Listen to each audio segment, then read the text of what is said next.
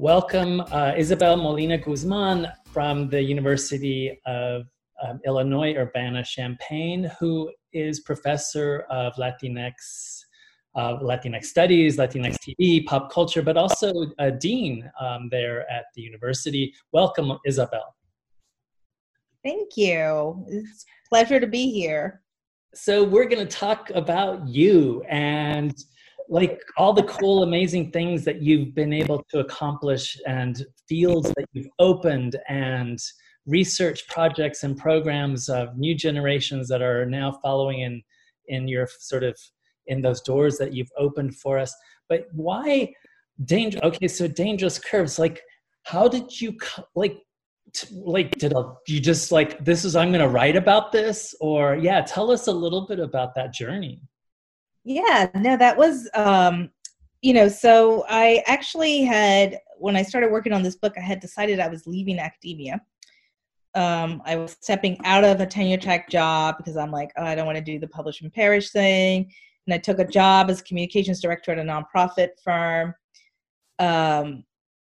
And as I was doing that job, of course, I was still consuming popular culture and going to the movies and keeping up with the news as I always do. And I realized that, there had been a shift in terms of the ways, the presence of Latinas in both the news and in television and film at the time. And I kind of was really interested in that. Like, oh my gosh, oops, apologies for that. Sorry for that, Fede. I forgot to turn my phone on.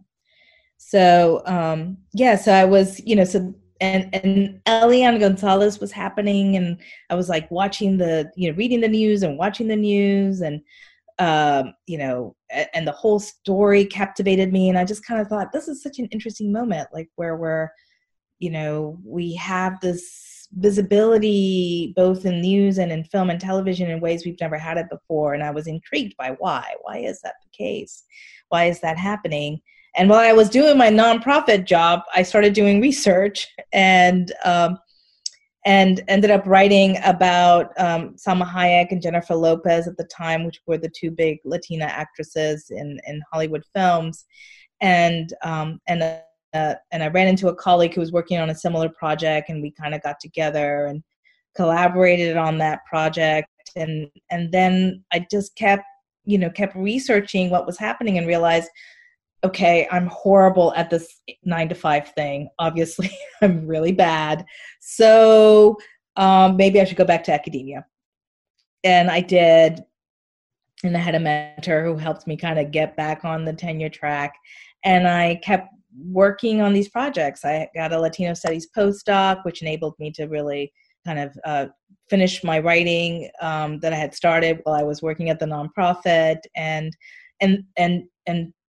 things kept ballooning, right? The representation kept growing, and I continued to be intrigued about it. And we had Ugly Betty, and then on and on and on, and that's how the book got written. I just really was out of that, my interest in consuming popular culture and noticing that there was this rise and wanting to understand why and what the potential consequences were of that.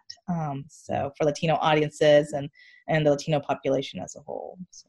Yeah, no, really important work. Also, there are different ways that we can approach representation. And it was also really fresh and vital to have someone kind of bringing a kind of audience response, kind of data, kind of approach to the work, and not just I'm not saying not just because I do this, but a kind of cultural studies representation approach.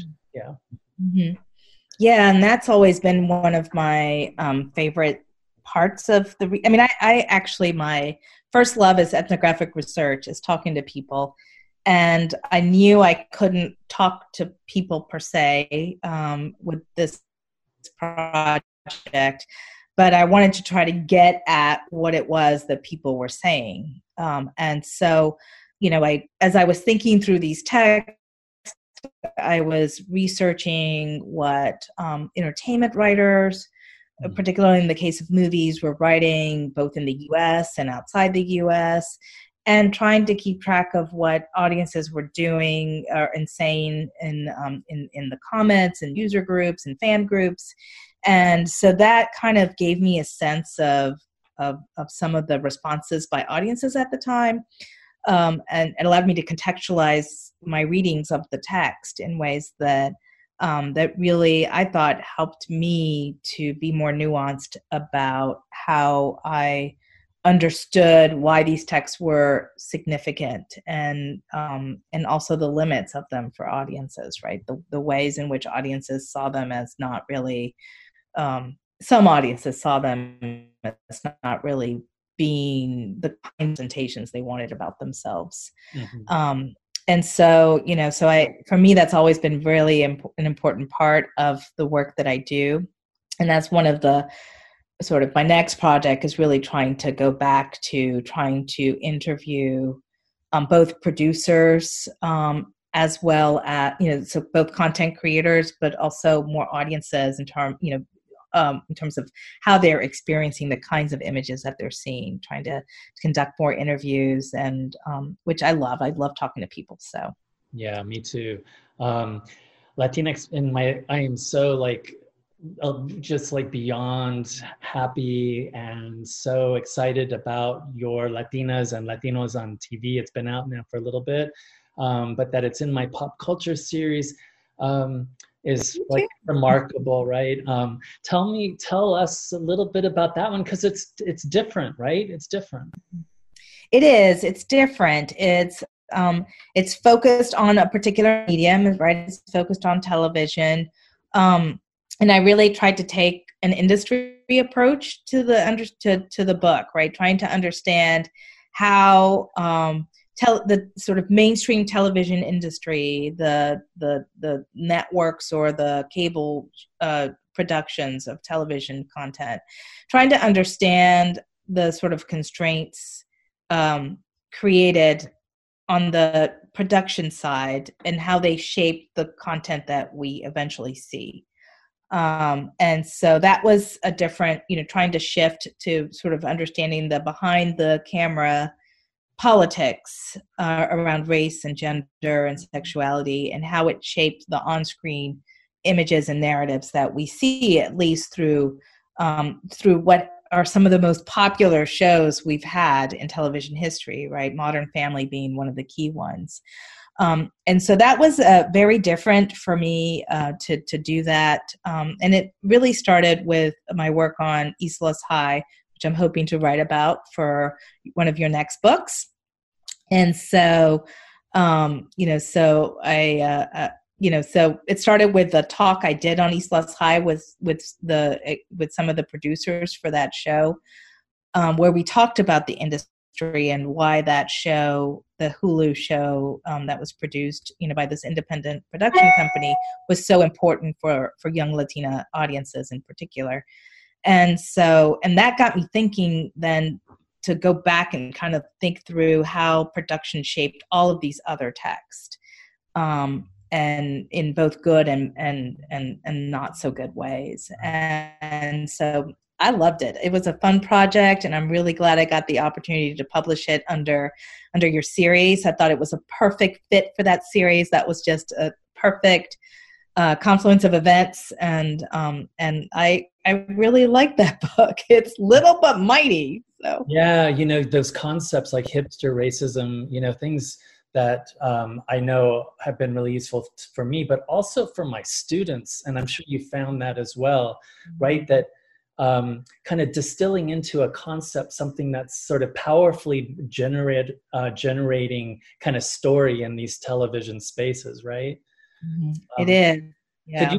Could you give us an example of, I don't know, a TV show and maybe hipster racism in operation? Just off your head. Well, of course, yeah. The main one is, the one I talk about the most is Modern Family. Modern Family, that's part of the reason it's so popular. It's fueled by it.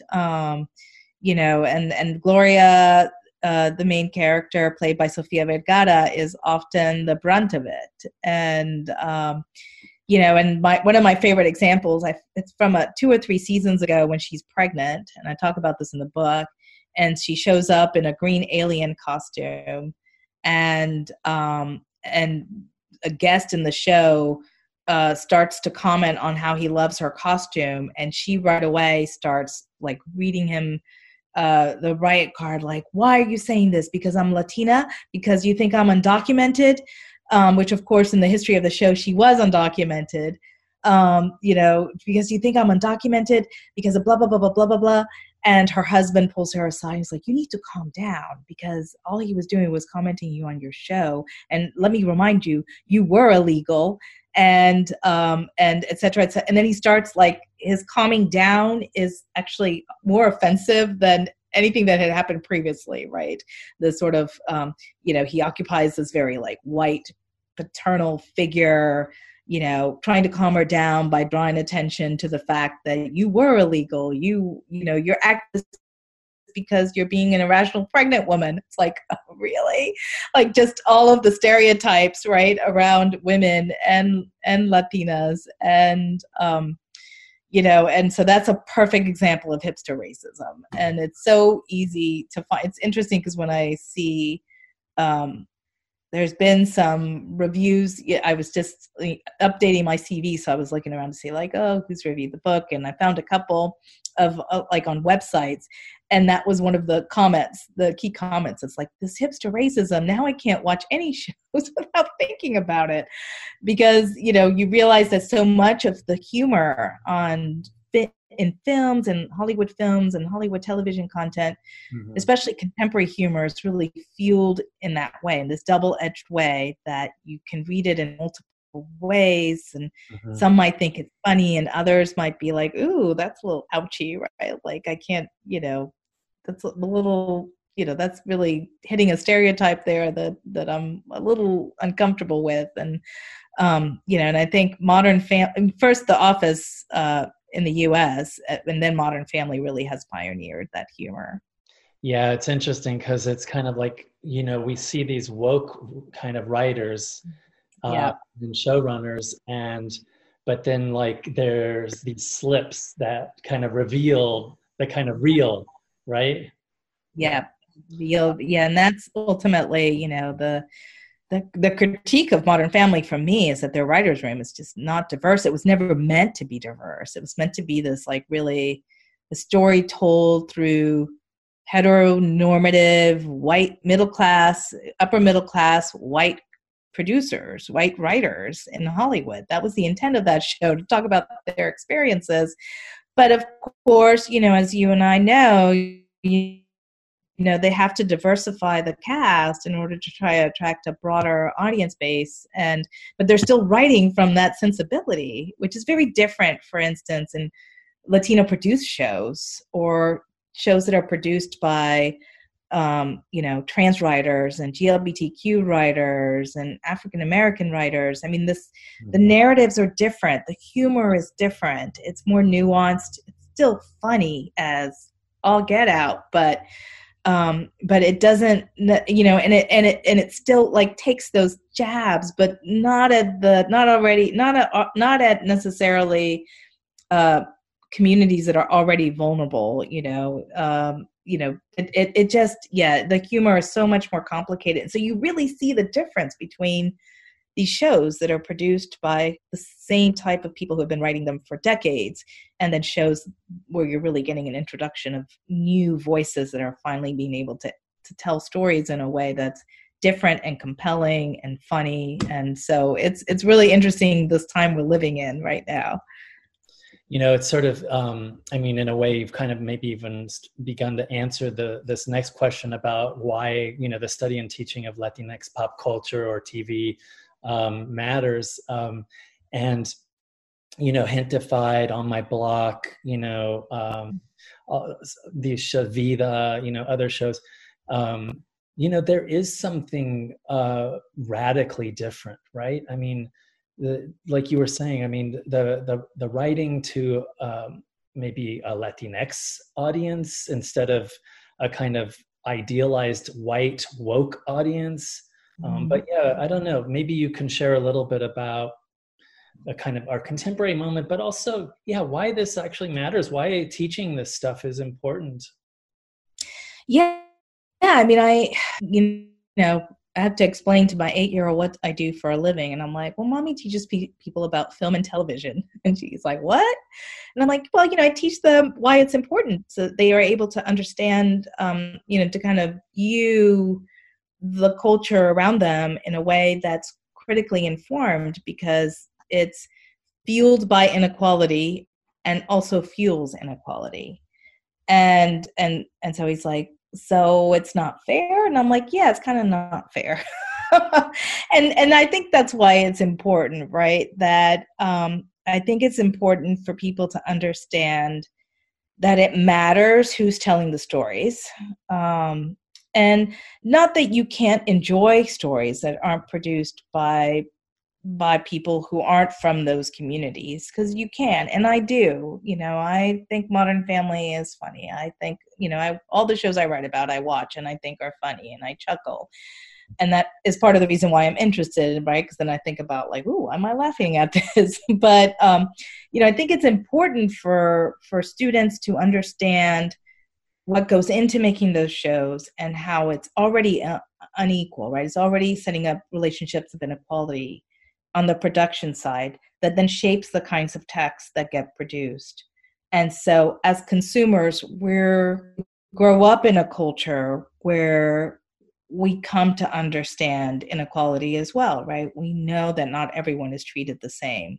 And so it's important for them to put that together, right? How these shows are both fueled by their own inequalities within how they're made, but they're also sent out into a culture that's defined by inequality as well. And so how those texts are consumed then can be particularly, how we as audiences make sense and use those texts can be really important.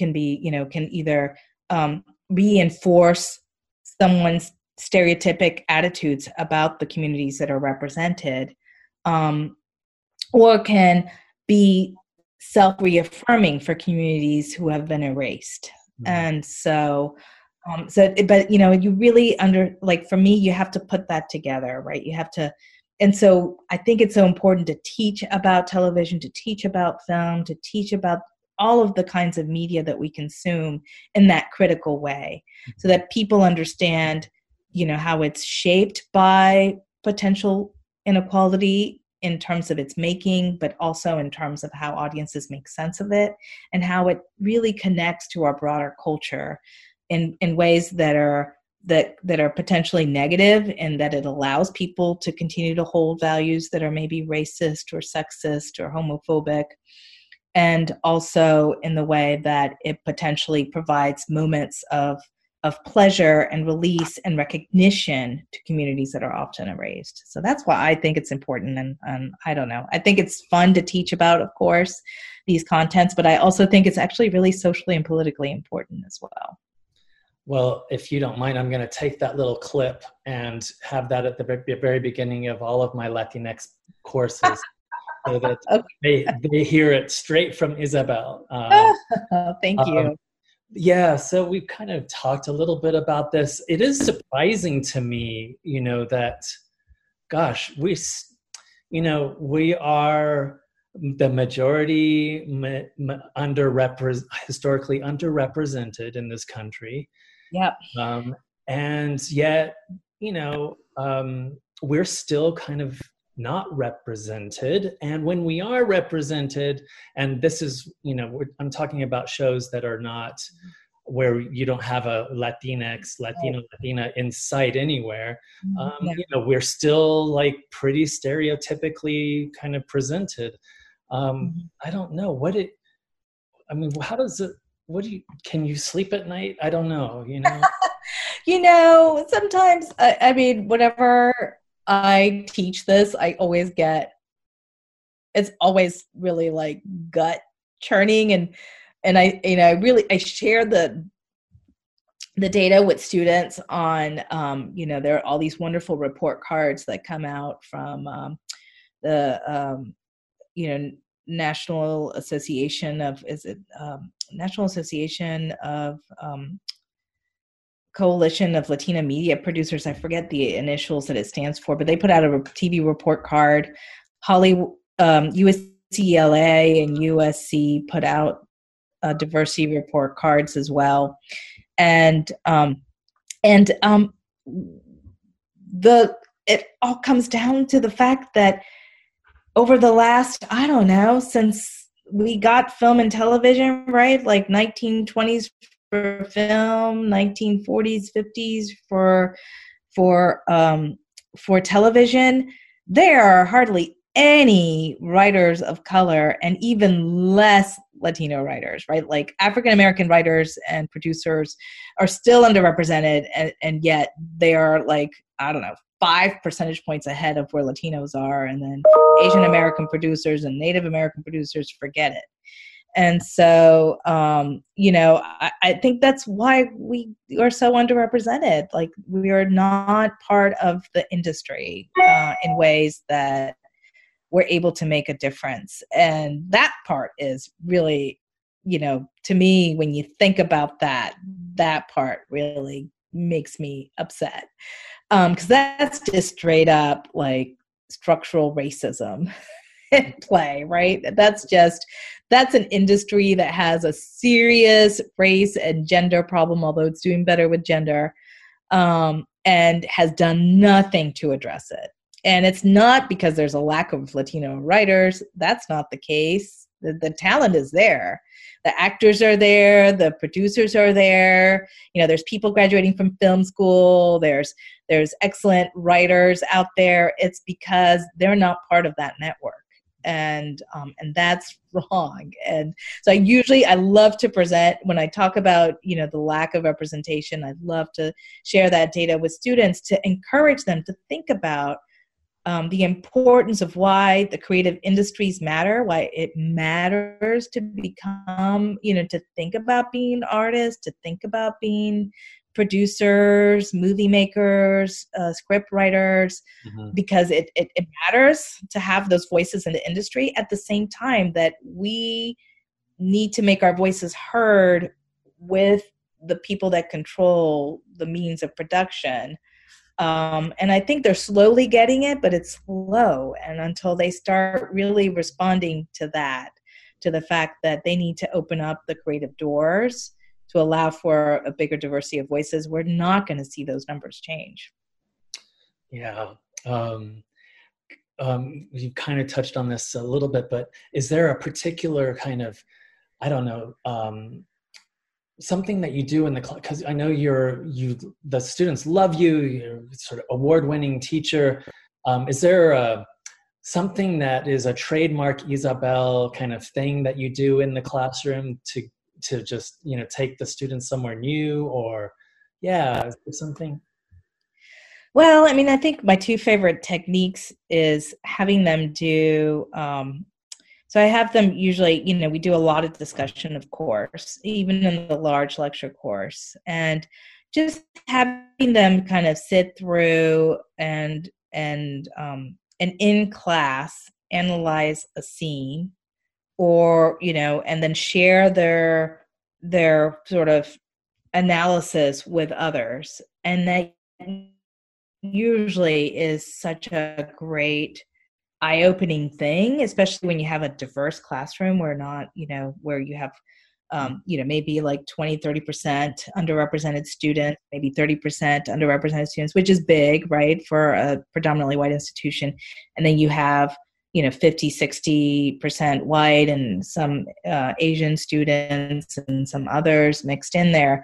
And to have everyone sitting around the table sharing their readings of one particular scene with each other is really eye-opening for the students to see that, oh, what I thought was funny, somebody else didn't think was funny, or what I thought was a good representation, somebody else actually was really upset by.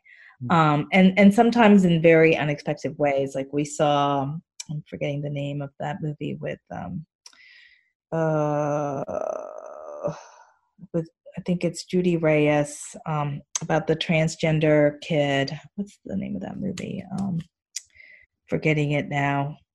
Oh, such a good movie. We were in a class that was fairly diverse along those lines, and there was a white kid who spoke up, and he was like very Catholic, but sort of my reading of him was that he was going to be fairly conservative. And then we saw that movie Gun Hill Road. We saw that movie, and we saw that movie, and he was like, wow, it was really hard for me to watch, to see the violence inflicted on the transgender kid, because my best friend is transgender, and I couldn't stop thinking about that. And it just opened up such a great conversation in class about that in these unexpected ways. And so for me, those are my favorite moments. And the other thing that I love to do, which the students love, is actually not forcing them, but assigning them to make their own movies. And, while trying to avoid the stereotypic tropes that are often used to tell stories. And that is usually a lot of fun, because you get some really creative, you get them producing some really creative content, but also how hard it is to tell a story in a short amount of time without relying on stereotypes. And so those are probably two of my favorite exercises that I think students really enjoy and unexpectedly get a lot out of without expecting to, right? Because students love to make movies, and so they don't expect that they're going to actually that making a movie is going to be so hard to avoid kind of a standard practice that's used in every movie. And so it allows them to kind of have a different perspective on the role of stereotypes in films and television shows, and why they're so hard, and also why it's important to have other voices at the table. Yeah. And the work involved, right? The work. Yeah. And it's so hard, right? If you're told you can't use any of the, it has to be a story, usually during my Latino film class, right? So it's like, a story relevant to what we've been talking about. It can be fictional, it can be, documentary style, but you can't rely on stereotypic tropes to avoid them. And so, I mean, the films are great. I love them. I mean, I actually, haven't done it yet, but want to use them in my classes, because I think they're so clever. But they also, the comment is, it was really hard to do, really hard to make a film, and then really hard to make one that avoided stereotypes, that avoided stereotypic tropes in the making of it, because they're so used to, you were so used to telling stories in that way. So visual stories. Say. So the kind of $1 million question for 2020, the Super Bowl 2020 halftime performances, how did you respond? I couldn't believe it, frankly. I was like, this is it was like night and day, because I would talk, I was talking to I'm not a football fan, so I do watch the commercials afterwards, but I don't generally watch the game, but my parents do and my sisters do. And so they were calling me that night like, oh my gosh, did you see Shakira and J-Lo? They looked fabulous. Oh my gosh, they were so awesome. They were like, they're so, it was a great show. And then I wake up the next morning and I see, that there was a protest movement against what they were wearing. And I was like, wow, I couldn't believe it. I mean, it's so interesting for a whole range of reasons, right? Women of color are always hypersexualized, number one. So why was it so inappropriate that this is how they chose to represent themselves, or not, right? Like, we don't know. Like, their handlers may have insisted, but more than likely they were sort of, participants in how they costumed themselves. But, it's not like it's a particularly unusual representation to see, right? Like, this is usually how we see Latinos represented, in these very hypersexualized ways. And so, but I think, for me, I have to assume that it was the fact that you had two women of color, two Latinas, two gorgeous Latinas with amazing bodies, right, doing their thing during the halftime show of one of the America's most iconically, revered moments, right, where you're supposed to have, I think, this affirmation of whiteness, of like, of white culture, ironically enough, even though there are hardly any white players in the game, right? And the audiences for the NFL are quite, very diverse, right? Everyone watches, across all categories, watch football. And so, but I think for a lot of those white audiences, it was really disruptive to see these two Latina women doing their thing during, I guess, during this moment. And I think, especially in the context of the Trump era, right, where we've gotten like really cultivated this anti-Latino attitude. Yeah, it was the perfect dynamite. I mean, because literally, like, all of the Latino audiences that I know watched the show, were like, they were so like, it was amazing. It was the best halftime show. I can't believe how good J-Lo looks. Shakira looked amazing. It's like, and then I literally wake up the next day, I'm like, what? There's a protest? It's like, yeah, people are protesting the halftime show? Okay. So. As we kind of wrap this up, Isabel, so I know in another space you talked about the kind of vitality and kind of analog modes of creation, and new generations kind of going to zines and things like that. And it got me thinking too that it does seem to be that television and Latinx, at least the Netflix platform and other streaming platforms, there's a real sense of young people, young Latinxes, and their complexity and their complex ranges of emotions and thoughts and complex experiences that are now finally kind of making their way into the television space.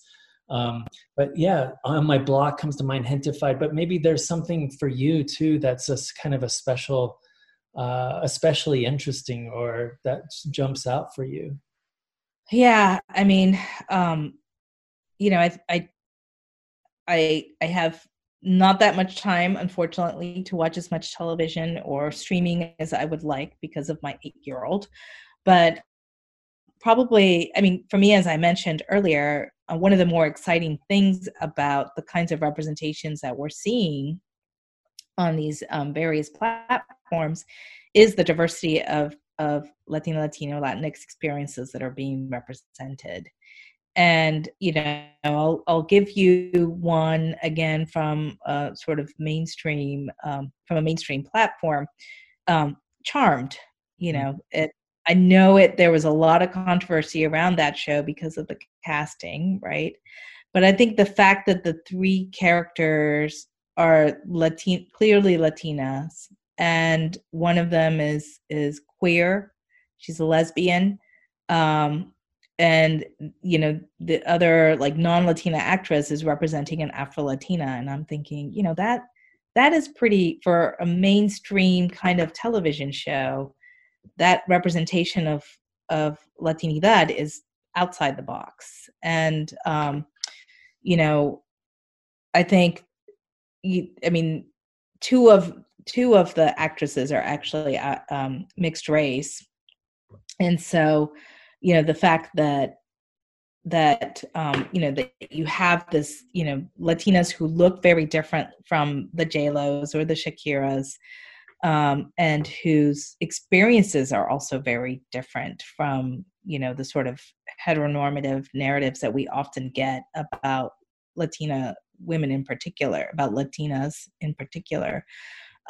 is really fun. Like I love, and it's, I've been looking, what I'm looking at with that show is the user comments and how crazy fans of the original show are, because it isn't white women or the same white women representing those characters.